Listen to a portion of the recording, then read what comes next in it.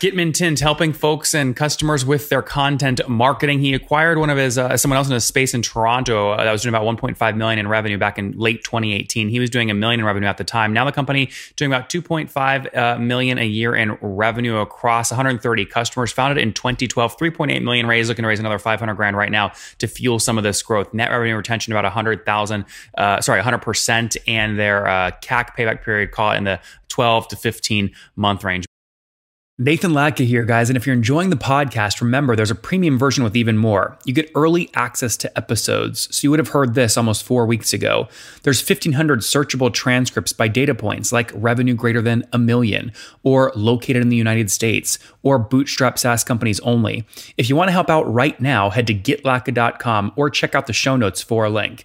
Your support also helps us to continue to produce high quality shows in the future. Hello, everyone. My guest today is Matt Dion. He's the CEO of Mintent. It's a technology, and he's a technology industry veteran with 24 years of experience ushering early stage companies through the tricky early adopter and early majority market phases. The company's focused on making the best marketers better. Matt, you ready to take us to the top? You bet. Yeah. So why are you in software? You need to be like, Kiss's, roadie or something. Just be on the road with them 24/7. Well, you know what? I'm a drummer. I started drumming in high school, and I guess I had to make a calculation back then. Could I make more money being a drummer or going into technology? And so, that's where it took me. But yeah, I'm a big Kiss fan, though. So give us more detail. What is Mintent helping marketers do? Yeah, so there's two aspects of it. One is we provide a SaaS platform to get marketers on the same page around the planning, the production, the distribution, and the measurement of all of their digital content. And then we also have a set of complementary services, digital marketing services, that complement that. So we can actually help marketers figuring out their personas and creating their content and distributing their content and all of that. And so just to clarify, if you look at the past 12 months and you break total revenue into two buckets, one is true SaaS and one is consulting professional services, the extra things you offer, what percent would you say is pure SaaS? Pure SaaS without customers using any services from us is probably it's about 75%. Oh, okay. Yeah, and then the other 25 is people using our software and our services together. Yep, that's great. Not a bad thing to have, because obviously some extra touch drives deeper usage and hopefully higher retention, which can be all positive things. Yeah, absolutely. So how do you structure your team then? So how many of them are focused on services exclusively versus the tech side? It's about the same. So we've got a little bit more on services just because it's more labor intensive, right? So my team's 17 people, and there's 6 full-time and about 3 or 4 contractors that we use, and they're just purely in the software with the customers every day doing it for them.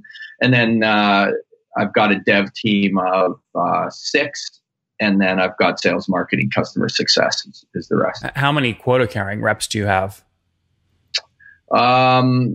3. 3. Okay, 3. Yeah.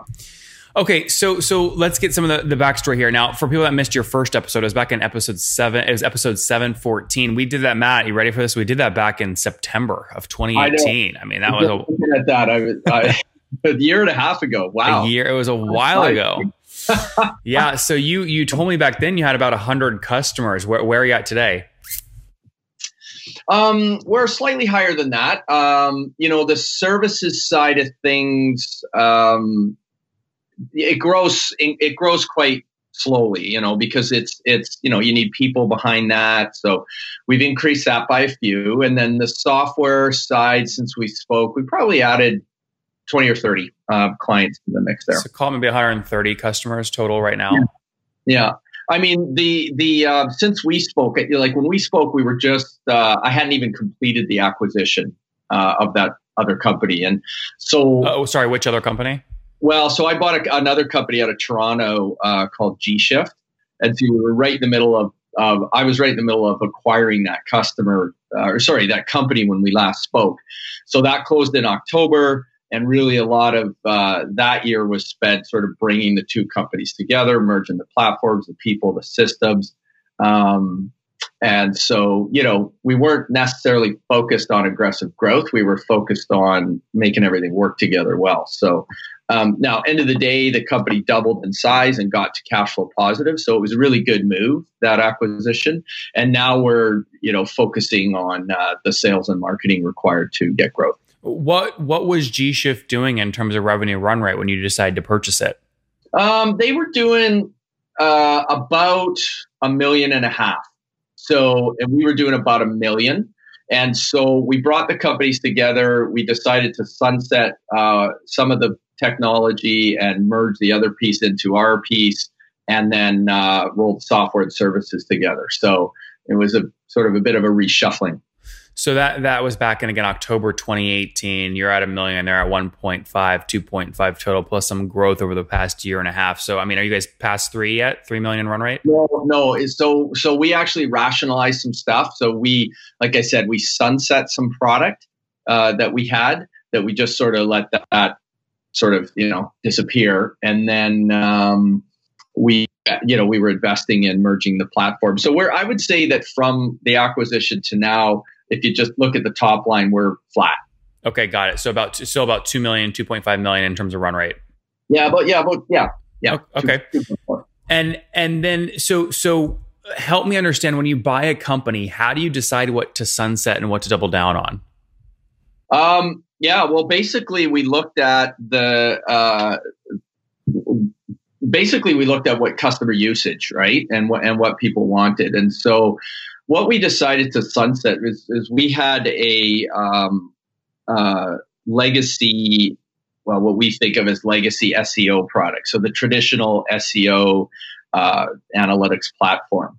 And we actually decided that there were two parts to G-Shift. One was this SEO platform, and one was this tracking capability. So the ability to put a unique URL on every piece of content that goes out through every channel so that you can see the engagement. We felt that SEO was just changing so quickly that we actually morphed that into another product that we're going to be launching this year, which is using more machine learning to actually proactively optimize the content before publishing it, versus the traditional SEO is to publish, let Google crawl it, see how you show up in the search results, tweak it. It's a very slow manual iterative process. And so we actually, we sunsetted the traditional platform, but we actually took the know-how and the technology and morphed it into a new product that we're going to be launching this year. So it was really just where things are going and where we saw our customers getting value. And that's what we decided where to invest and where to sunset. Okay. And so how's that impacting things like churn? What's gross annual revenue churn look like these days? Well, so on the core platform that we invested in, we got the churn. Like I think I told you when last we spoke, when I took the company over 3 years ago, we had a 57% churn rate. It was just a completely unsustainable situation. And we brought that churn rate down to less than 5%. So on the core content marketing platform, the calendar, the workflows, the tracking, that churn rate is very, very low. On the traditional SEO product, the churn probably like 40%. So still really high, but sort of done intentionally.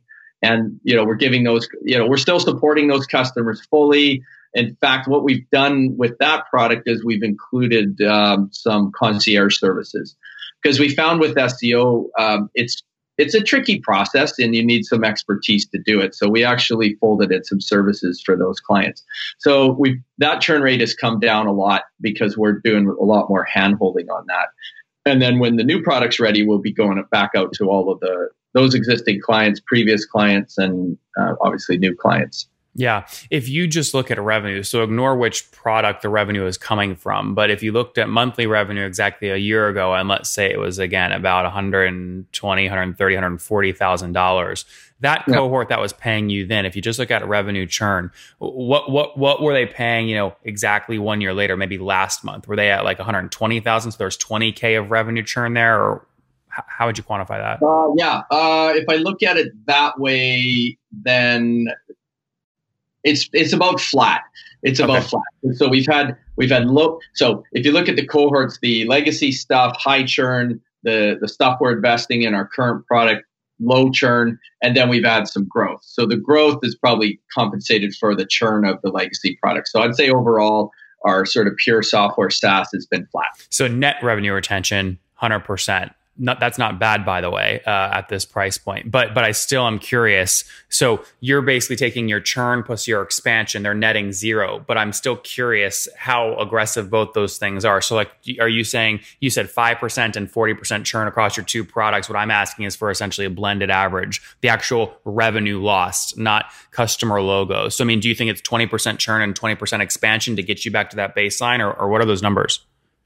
Yeah, that's about right. It would be about 20%, because our ARR net new last year was, call it 300,000, and then that's about what the churn would have been. So, which is why you're flat as a business total. Yeah. Okay. Yeah. And so last time you came on, you said you were spending about $15,000 in terms of CAC. So you had about a 16 month payback period, which is fairly aggressive, but manageable, of course. Has your CAC changed drastically today? No, it's about the same. I mean, we're about a 1 year CAC payback. And where are you spending that $10,000 or $15,000 when you're looking to get new customers? So it's across the board. I mean, it's not a huge amount of money, so we have to be very focused. We've actually found some events that have been quite good for us. So one of our target verticals is municipalities, and we found some really cost effective shows for communicators of municipalities, and that's given us a good ROI. We've also participated in Content Marketing World, the Content Marketing Institute. They've got a couple of events, and the ROI on those has been good. So events has been a part of it. We also do some, G2 Crowd and Capterra and some paid advertising, and of course our own expertise with SEO.